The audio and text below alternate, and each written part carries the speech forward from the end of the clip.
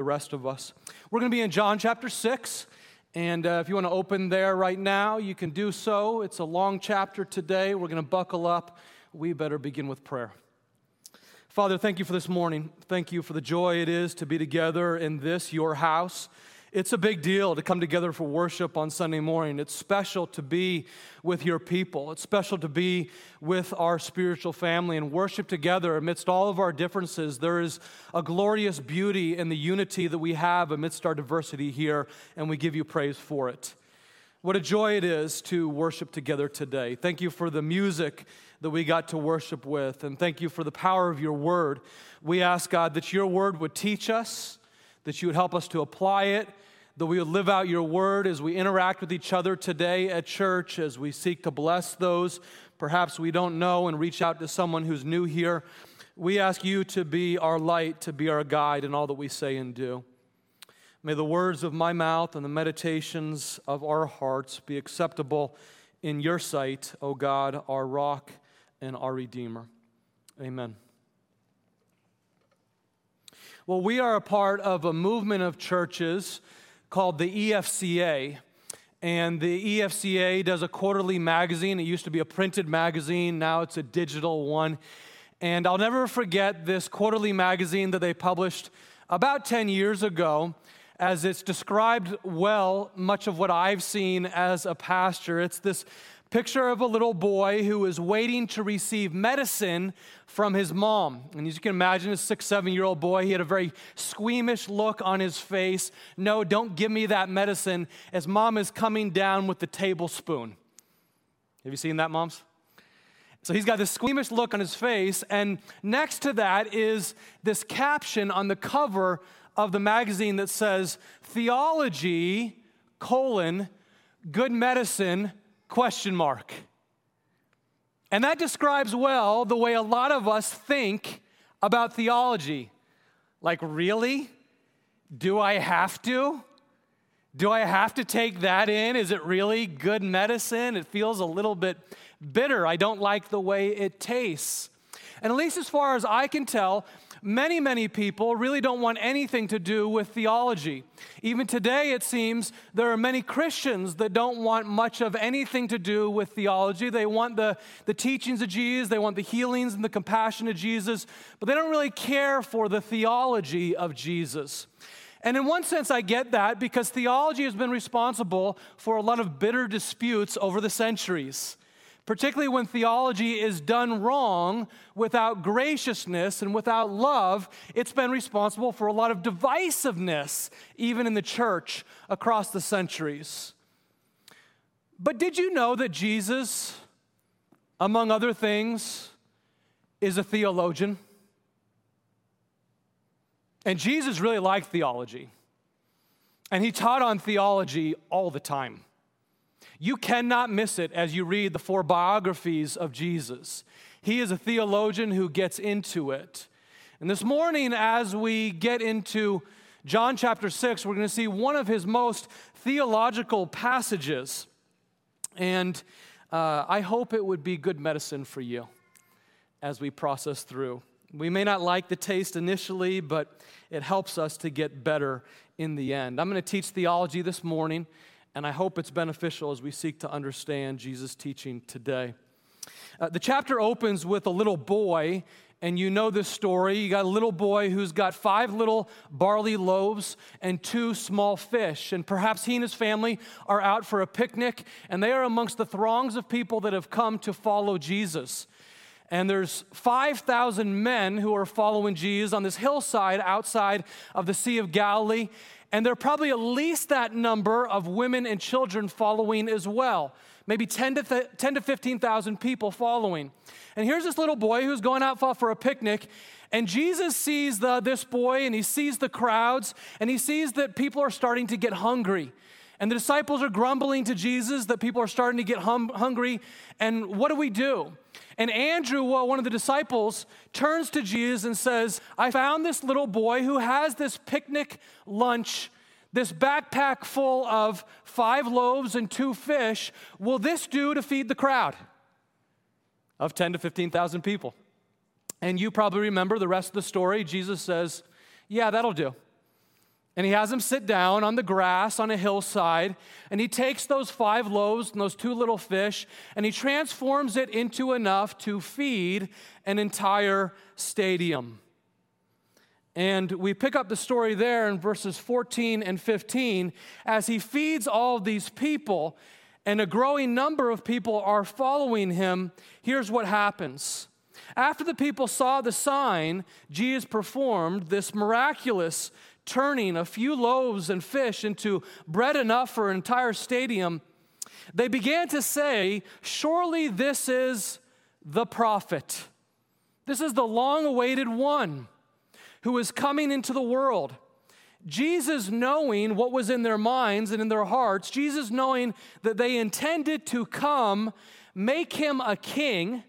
I would circle this in your Bible.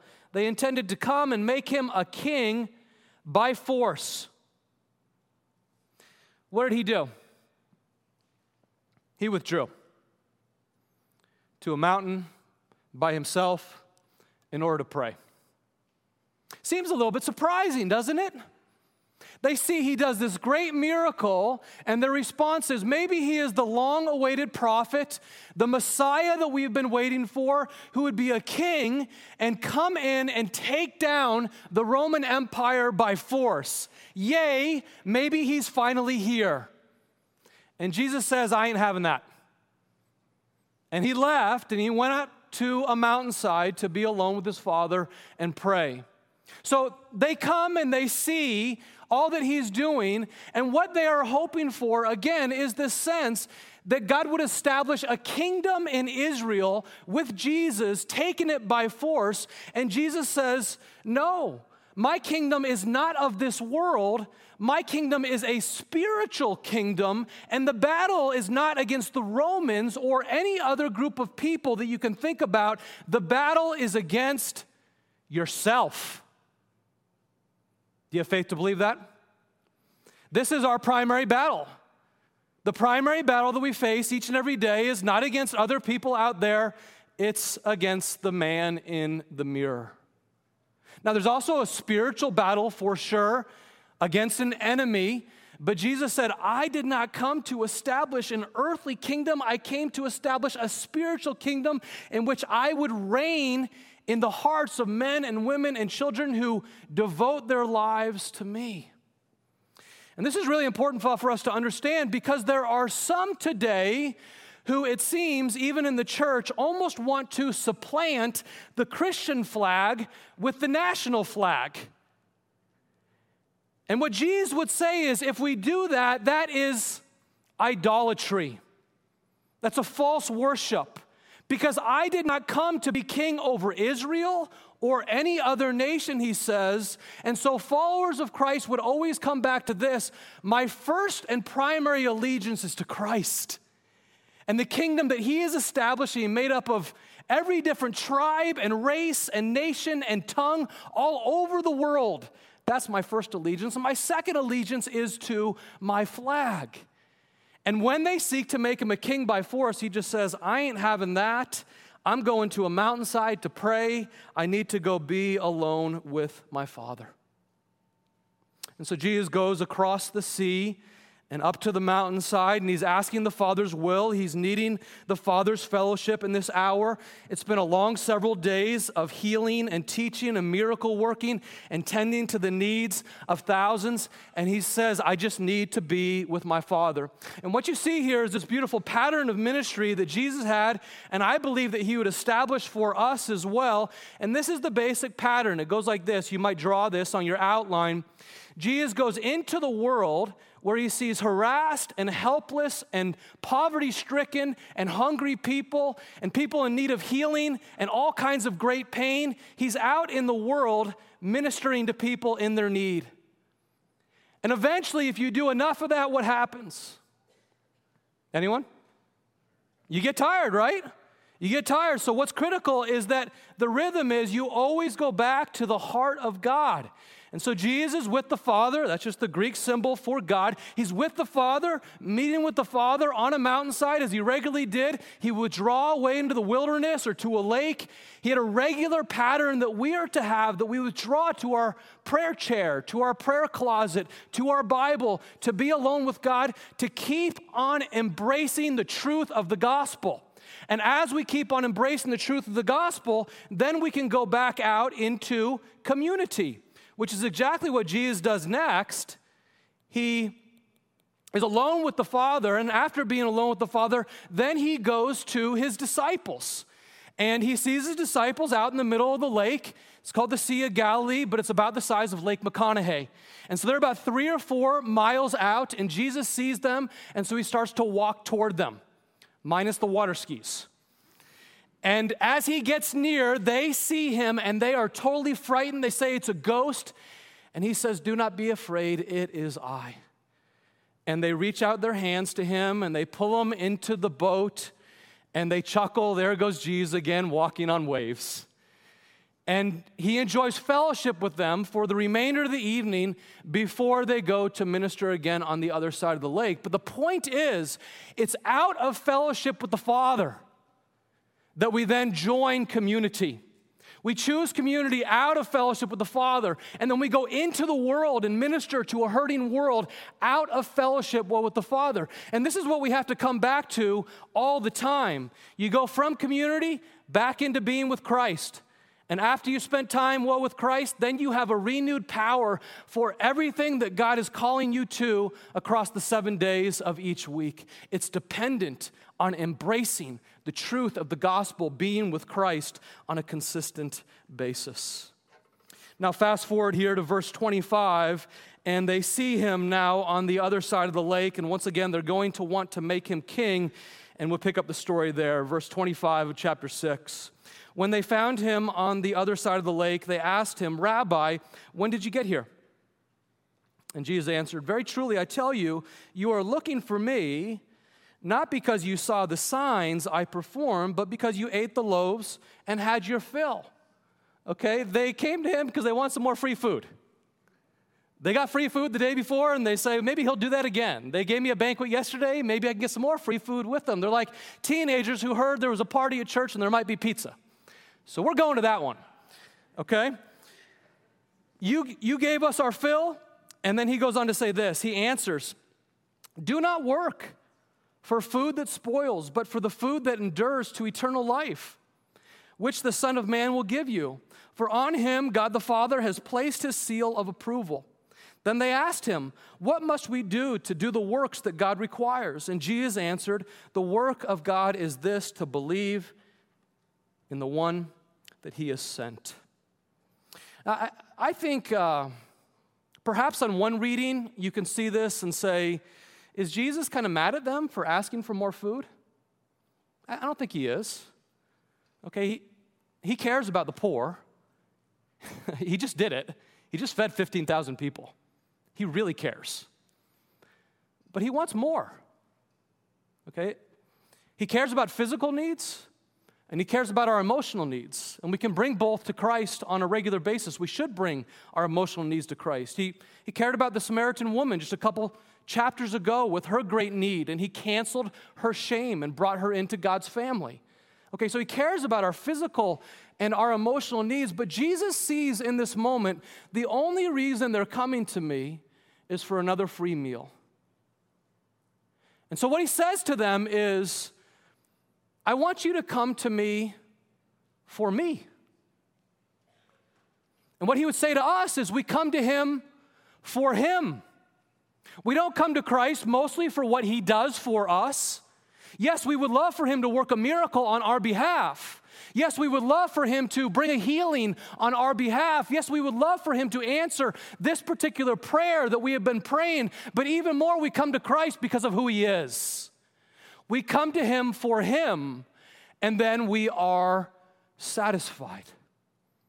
Indeed, I think the main point out of all of chapter 6 is that we go to Christ because Christ alone can satisfy the cravings of our hearts. We're created with cravings that Christ intends to satisfy. Now, I want you to hold on to that idea. We are created with cravings that Christ alone will satisfy. But first, we need to do a little bit of theology as we continue through this passage. There's two huge theological issues that this chapter presents. And the first one revolves around the question, who does God draw to himself? Who does God draw to himself? You really got to read the entire chapter, but this thorny theological issue comes up, and it's around this: how do we come to God the Father? And Jesus says, first, the Father must draw you to himself. Look at verse 40. My Father's will is that everyone who looks to the Son and believes in him shall have eternal life, and I will raise them up at the last day. At this, the Jews began to grumble about him because he said, I am the bread that came down from heaven. And they said, is this not Jesus, the son of Joseph, whose father and mother we know? How can he now say, I came down from heaven? Stop grumbling among yourselves, Jesus answered. No one can come to me. No one can come to me unless the Father who sent me draws them, and I will raise them up at the last day. It is written in the prophets, they will all be taught by God. Everyone who has heard the Father and learned from him comes to me. No one has seen the Father except the one who is from God. Only he has seen the Father. Very truly I tell you, the one who believes has eternal life. Now, the critical thing that you must understand is this. Jesus does not teach, Christianity does not teach that you can just muster up belief in God on your own. Christianity does not teach that you can just become a Christian on your own. Christianity teaches this: you and I are so naturally selfish. You and I are so naturally lost in our own ocean of sinfulness that the only way we can come to God, the only way that we can become followers of Christ, is that God would throw a life preserver out into the ocean and we would simply say thank you.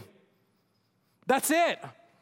That's the way we come to God. We don't pull ourselves up by our bootstraps. We don't muster up a whole lot of beliefs. We don't cross off all of our intellectual issues and say, now I'm a Christian. No, God, by his grace, presents himself to you through the cross of the Lord Jesus, and you say, yes, I will take that life preserver.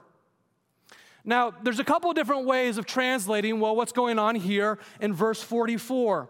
Verse 44 once again says, no one can come to me unless the Father who sent me draws them, and I will raise them up on the last day. Some people interpret that passage to say that God the Father selects some people to come to him, and the rest of people, he leaves them alone in the ocean of their own sinfulness, and he does not select them. And you can make that interpretation on the basis of this verse and a couple others in the scripture. You can provide a faithful expression of that from the scriptures, that God leaves people alone in their own sinfulness and he selects some others to come into eternal life. That's one way of looking at this.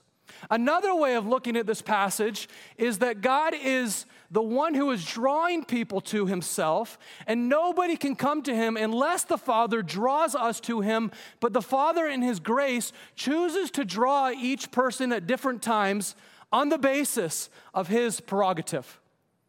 And that at one time or another, he has chosen to draw you. Perhaps even today, he is choosing to draw you, and he loves the entire world, and he actually wants the entire world. And they might believe that on the basis of passages like John 1 that says, I am the light of the world. The true light was coming into the world. The true light that gave light to every man was coming into the world. Or John 3, God so loved the world that whoever believes in him would not perish, but have everlasting life. Or John chapter 12, where Jesus says, when I am lifted up from the earth, will draw all people to myself. Or 2 Peter 3, that says, God is not willing that any of you or any of us on stage, that no one would perish. God is not willing that anyone would perish, but all would be repenting and come to eternal life in Christ Jesus. And I, for one, believe that latter perspective, that God genuinely wants the entire world, and he's drawing individuals across the world of every tribe, race, and nation to himself, and we simply say, yes, I will receive that life preserver that you have sent out to me. Indeed, 5 times in chapter 6 alone, Jesus says, whoever would like this gift may come. And I think Jesus is genuinely saying, whoever. Whoever wants to eat may come. Whoever wants to drink may come. Whoever would like this gift of eternal life may have it. You must simply say yes to the free offer of God. Indeed, verse 51, as he wraps up this section, verse 51 goes like this, if I can find my pen. Sorry about that. As he wraps up this section, he says, here is the bread that comes down from heaven, which, what does it say? Which anyone is invited to come and eat and not die. That this is a genuine offer from Jesus, that you are welcome to come in. Will you receive the beckoning call of God, the free gift of God's grace that cannot be earned through any good deeds that we do, but freely given out of the mercy and the grace and the compassion of Christ. And perhaps this is the reason that God has brought you to church for this morning, that maybe you haven't embraced that, and maybe this is the day that God himself is drawing you to himself, saying, will you come? Will you have me as I am?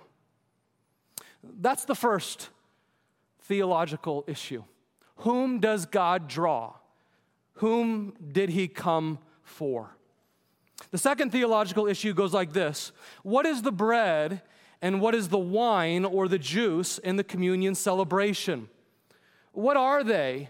Is it literally the body and blood of Jesus Christ, or are they representatives of the body and blood of Jesus Christ? And for that, we need to look at verse 51. I told you this is big theology, right? Okay, stick with me. Verse 51. I am the living bread that came down from heaven. Whoever eats this bread will live forever. This bread is my flesh, which I will give for the life of the world.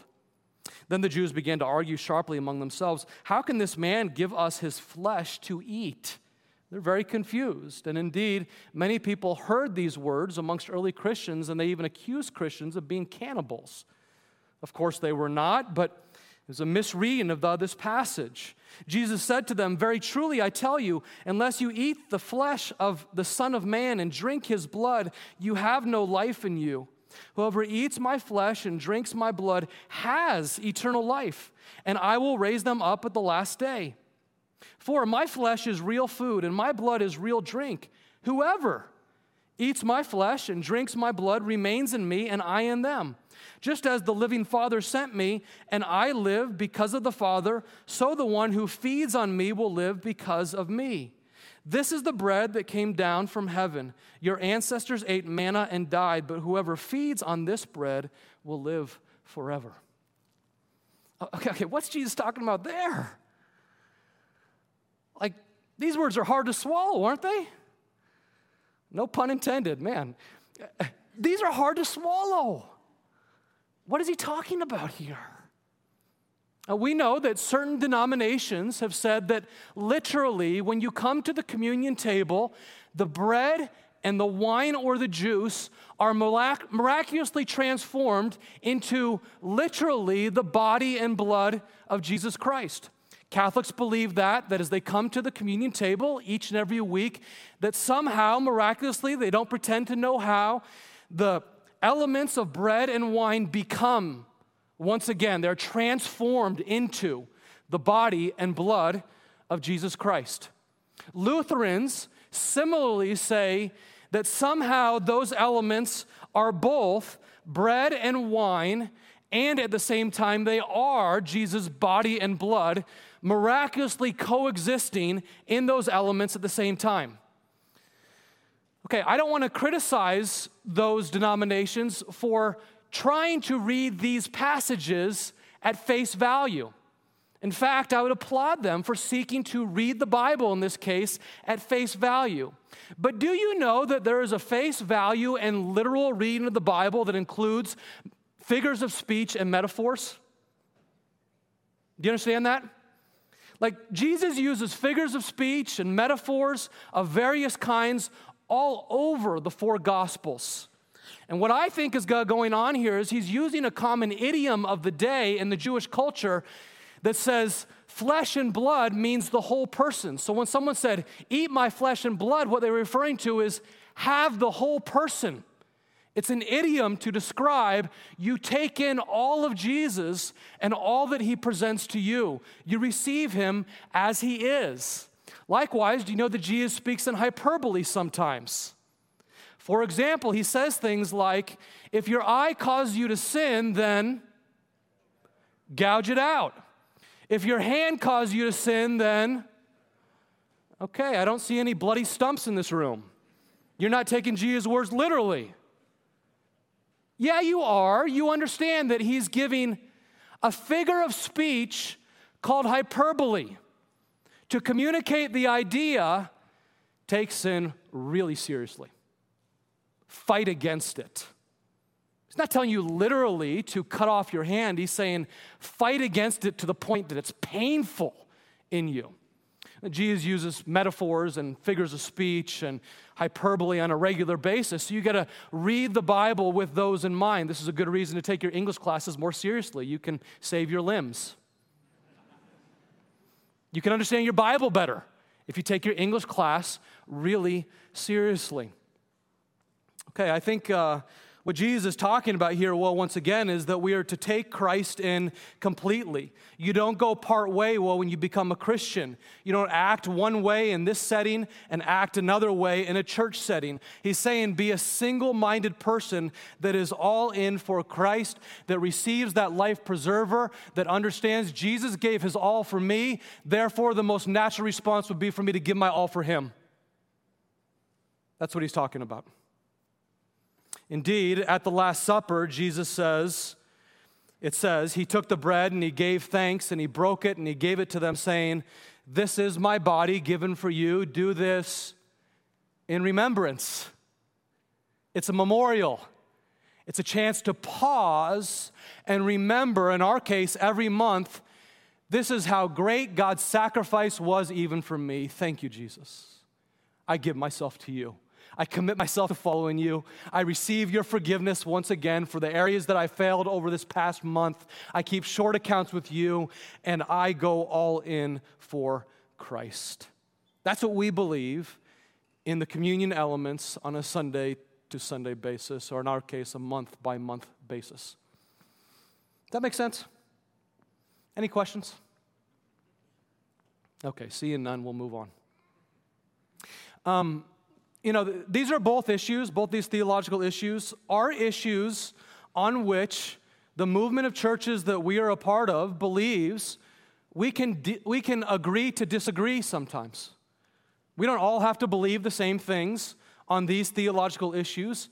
I know that there are some in this church that disagree with me on a couple of the ideas that I just shared. I have a couple pastor friends that I am very, very good friends with who are wonderful, faithful Christian pastors, and they disagree with me on both of my positions on those two theological issues. And I respect their right to be wrong. No, I respect them, and they respect me, and we disagree agreeably. And friends, I can't think of another time in my life that it's been more important to learn how to disagree agreeably than right now. I can't think of another time in my life as a church man, as a pastor, where it's more important that Christians would understand how to love each other through their disagreements. And that we would understand what are the essentials of our faith and what are the non-essentials of our faith. And we have certain essentials of our faith, like Christ is Lord, and no one else, nothing else is Lord. And the Bible is authoritative over our lives. And Jesus died for us when we were sinners. And the only way to him is his grace. And God is triune in these essentials that we would hold on to. There's a great statement that goes all the way back to St. Augustine that we hold on to strong in this church. And it goes like this: in essentials, unity. In those essentials that I just noted, unity. In non-essentials, liberty. In all things, charity. And so there's going to be some non-essentials like, how do I understand God's sovereignty and my free will?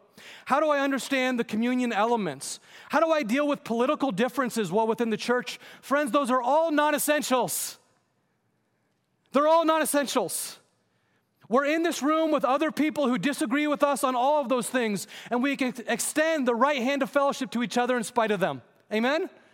This is who we are as the church, and the church has to reclaim this today. I'm so passionate about this because the church is losing its moral high ground because the church is fighting on non-essentials. In essentials, unity. In non-essentials, liberty. In all things, love. In all things, charity. No matter what, we operate with charity toward one another. Now, these are some hard teachings. Would you agree? These teachings that Jesus goes through in John chapter 6 were hard enough that some of these people who had begun being disciples of Jesus start to leave. The scripture here says that after teaching these things, people were offended by what Jesus said, and they started to leave. And Jesus knew as he was teaching that some people wouldn't be able to handle the things that he was saying, and yet he chose to teach the truth anyway. And people begin to walk away, and then you see this amazing moment of vulnerability in verse 67, in which Jesus turns to his disciples, and he says to them, after seeing large crowds of people walking away, and you're going to see this again and again in the book of John, that as Jesus' teaching get harder, more people leave. And in this moment of vulnerability, Jesus turns to his inner 12 and he says, you don't want to leave too, do you? Like, do you hear the vulnerability in that? Are you going to leave me too? And Peter answers him, Lord, where else would we go? Not the most ringing endorsement. Okay, we're not sure where else to go but you. And he goes on to say, you hold the words of eternal life. I struggle with doubt sometimes. Maybe you do too. Maybe there are words of Jesus that are harder for you to wrestle with. That's true for me. And so I come back to these words in this episode a lot. Where else would I go? Where else would I go? I've tried to be the self-made man, and it didn't work. I've tried to deal with my own sin, and it didn't work.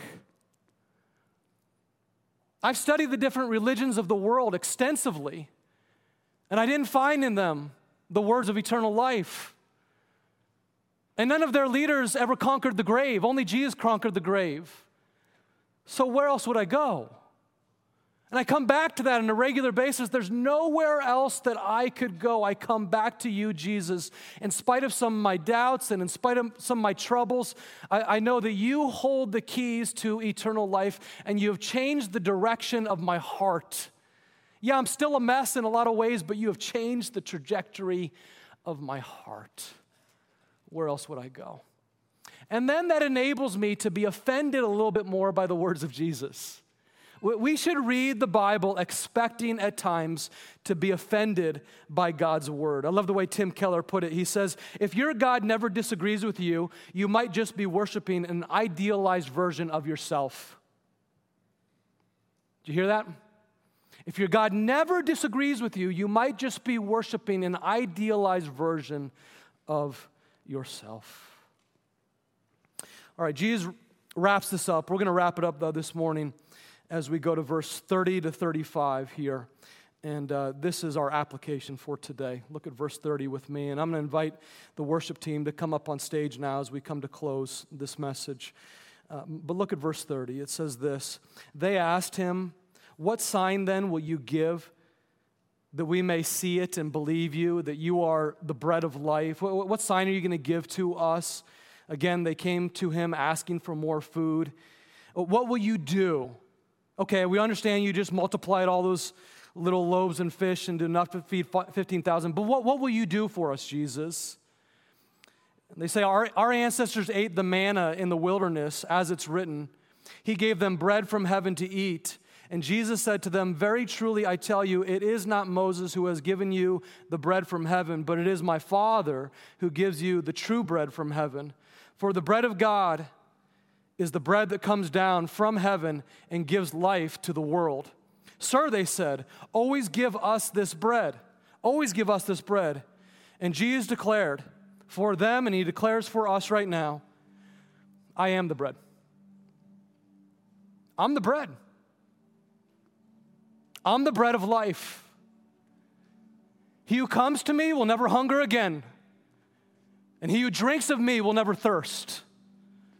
I'm the water you've been waiting for. I'm the bread that is meant to satisfy your soul. It's me. Stop looking elsewhere. It's not any possessions. It's not any pastimes. It's not any people. It's me. It's Jesus. And what he does here is truly remarkable. He's referencing back in the midst of manna coming down from heaven. He's helping the Israelites remember once again the Exodus story in which God appears to Moses and he says to Moses, I am who I am. You go and you tell the Israelites, I am has sent you to them. You go tell the Egyptians, I am has sent you to them. I am who I am. And Jesus says, that's me. I'm the I am. I'm the one who was and is to come. And the simple truth is, my friends, Jesus is really nourishment for us. We'd be wise to ponder, how does Jesus intend to nourish our souls? How is he really bread for us? Because we are created with cravings that only Christ can satisfy. And part of the reason that we wrestle with such hopelessness and despondency and disappointment through so much of life, and I do too, is because I tend to look to other things to satisfy what only Jesus is meant to satisfy. And to the extent that I do that, I won't be satisfied. I'll keep having those soul-level cravings. And sometimes the problem is we are constantly feasting at the banquet of all this world has to offer, and therefore our appetite for Christ gets numbed. This is why you can get to know Christians, particularly in other nations who are impoverished, and they're living on beans and rice, and yet their soul is full. They're living on peanut butter and jelly, and yet they're more than satisfied because they allow themselves to be filled by God. And I'm wondering if sometimes I need to do that. Feast a little bit less on the banquet of this world and get myself a little bit more into the scriptures and spend a little bit more time on prayer walks and spend a little bit more time going to the lake and just being alone with my Father. And spend a little bit more time just meditating on choice words of the scripture and worshiping God for who he is and not expecting him to do something for me, but just being with him as he is and enjoying him and allowing my heart to be filled by being with him, being satisfied by him. This is what he offers. He offers soul-level satisfaction. May we come to him and be filled. Lord Jesus, we declare you are the great I am. We're going to sing about it in just a minute, but that's who you are. You're the great I am.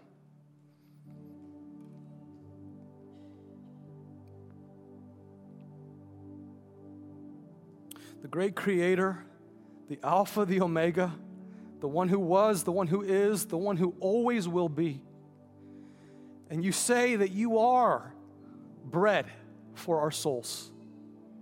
You intend to satisfy us in a way nothing else can. May we come to you and feast. May we enjoy you as a first priority in our lives. Our hearts are most satisfied when we are satisfied in you. And so we just declare, God, that it's you we need. It's the Lord Jesus Christ that will fill us. And we're sorry, God, for the ways that we get satisfied too much by the banquets of this world with our pastimes and with other people and with so many pleasures that are always at our disposal in 21st century life. We're sorry, God, for the way we put you on the back burner. And we want to live into what you're saying here, that to eat your body and drink your blood is to take in all of you and to be satisfied by you. And I know oftentimes we don't, and we're the less for that. So, Father, would you please awaken our hunger again, that we would be satisfied with the great I am, the one who conquered death and lives forevermore. It's to you we pray, and to you we sing this morning. Amen.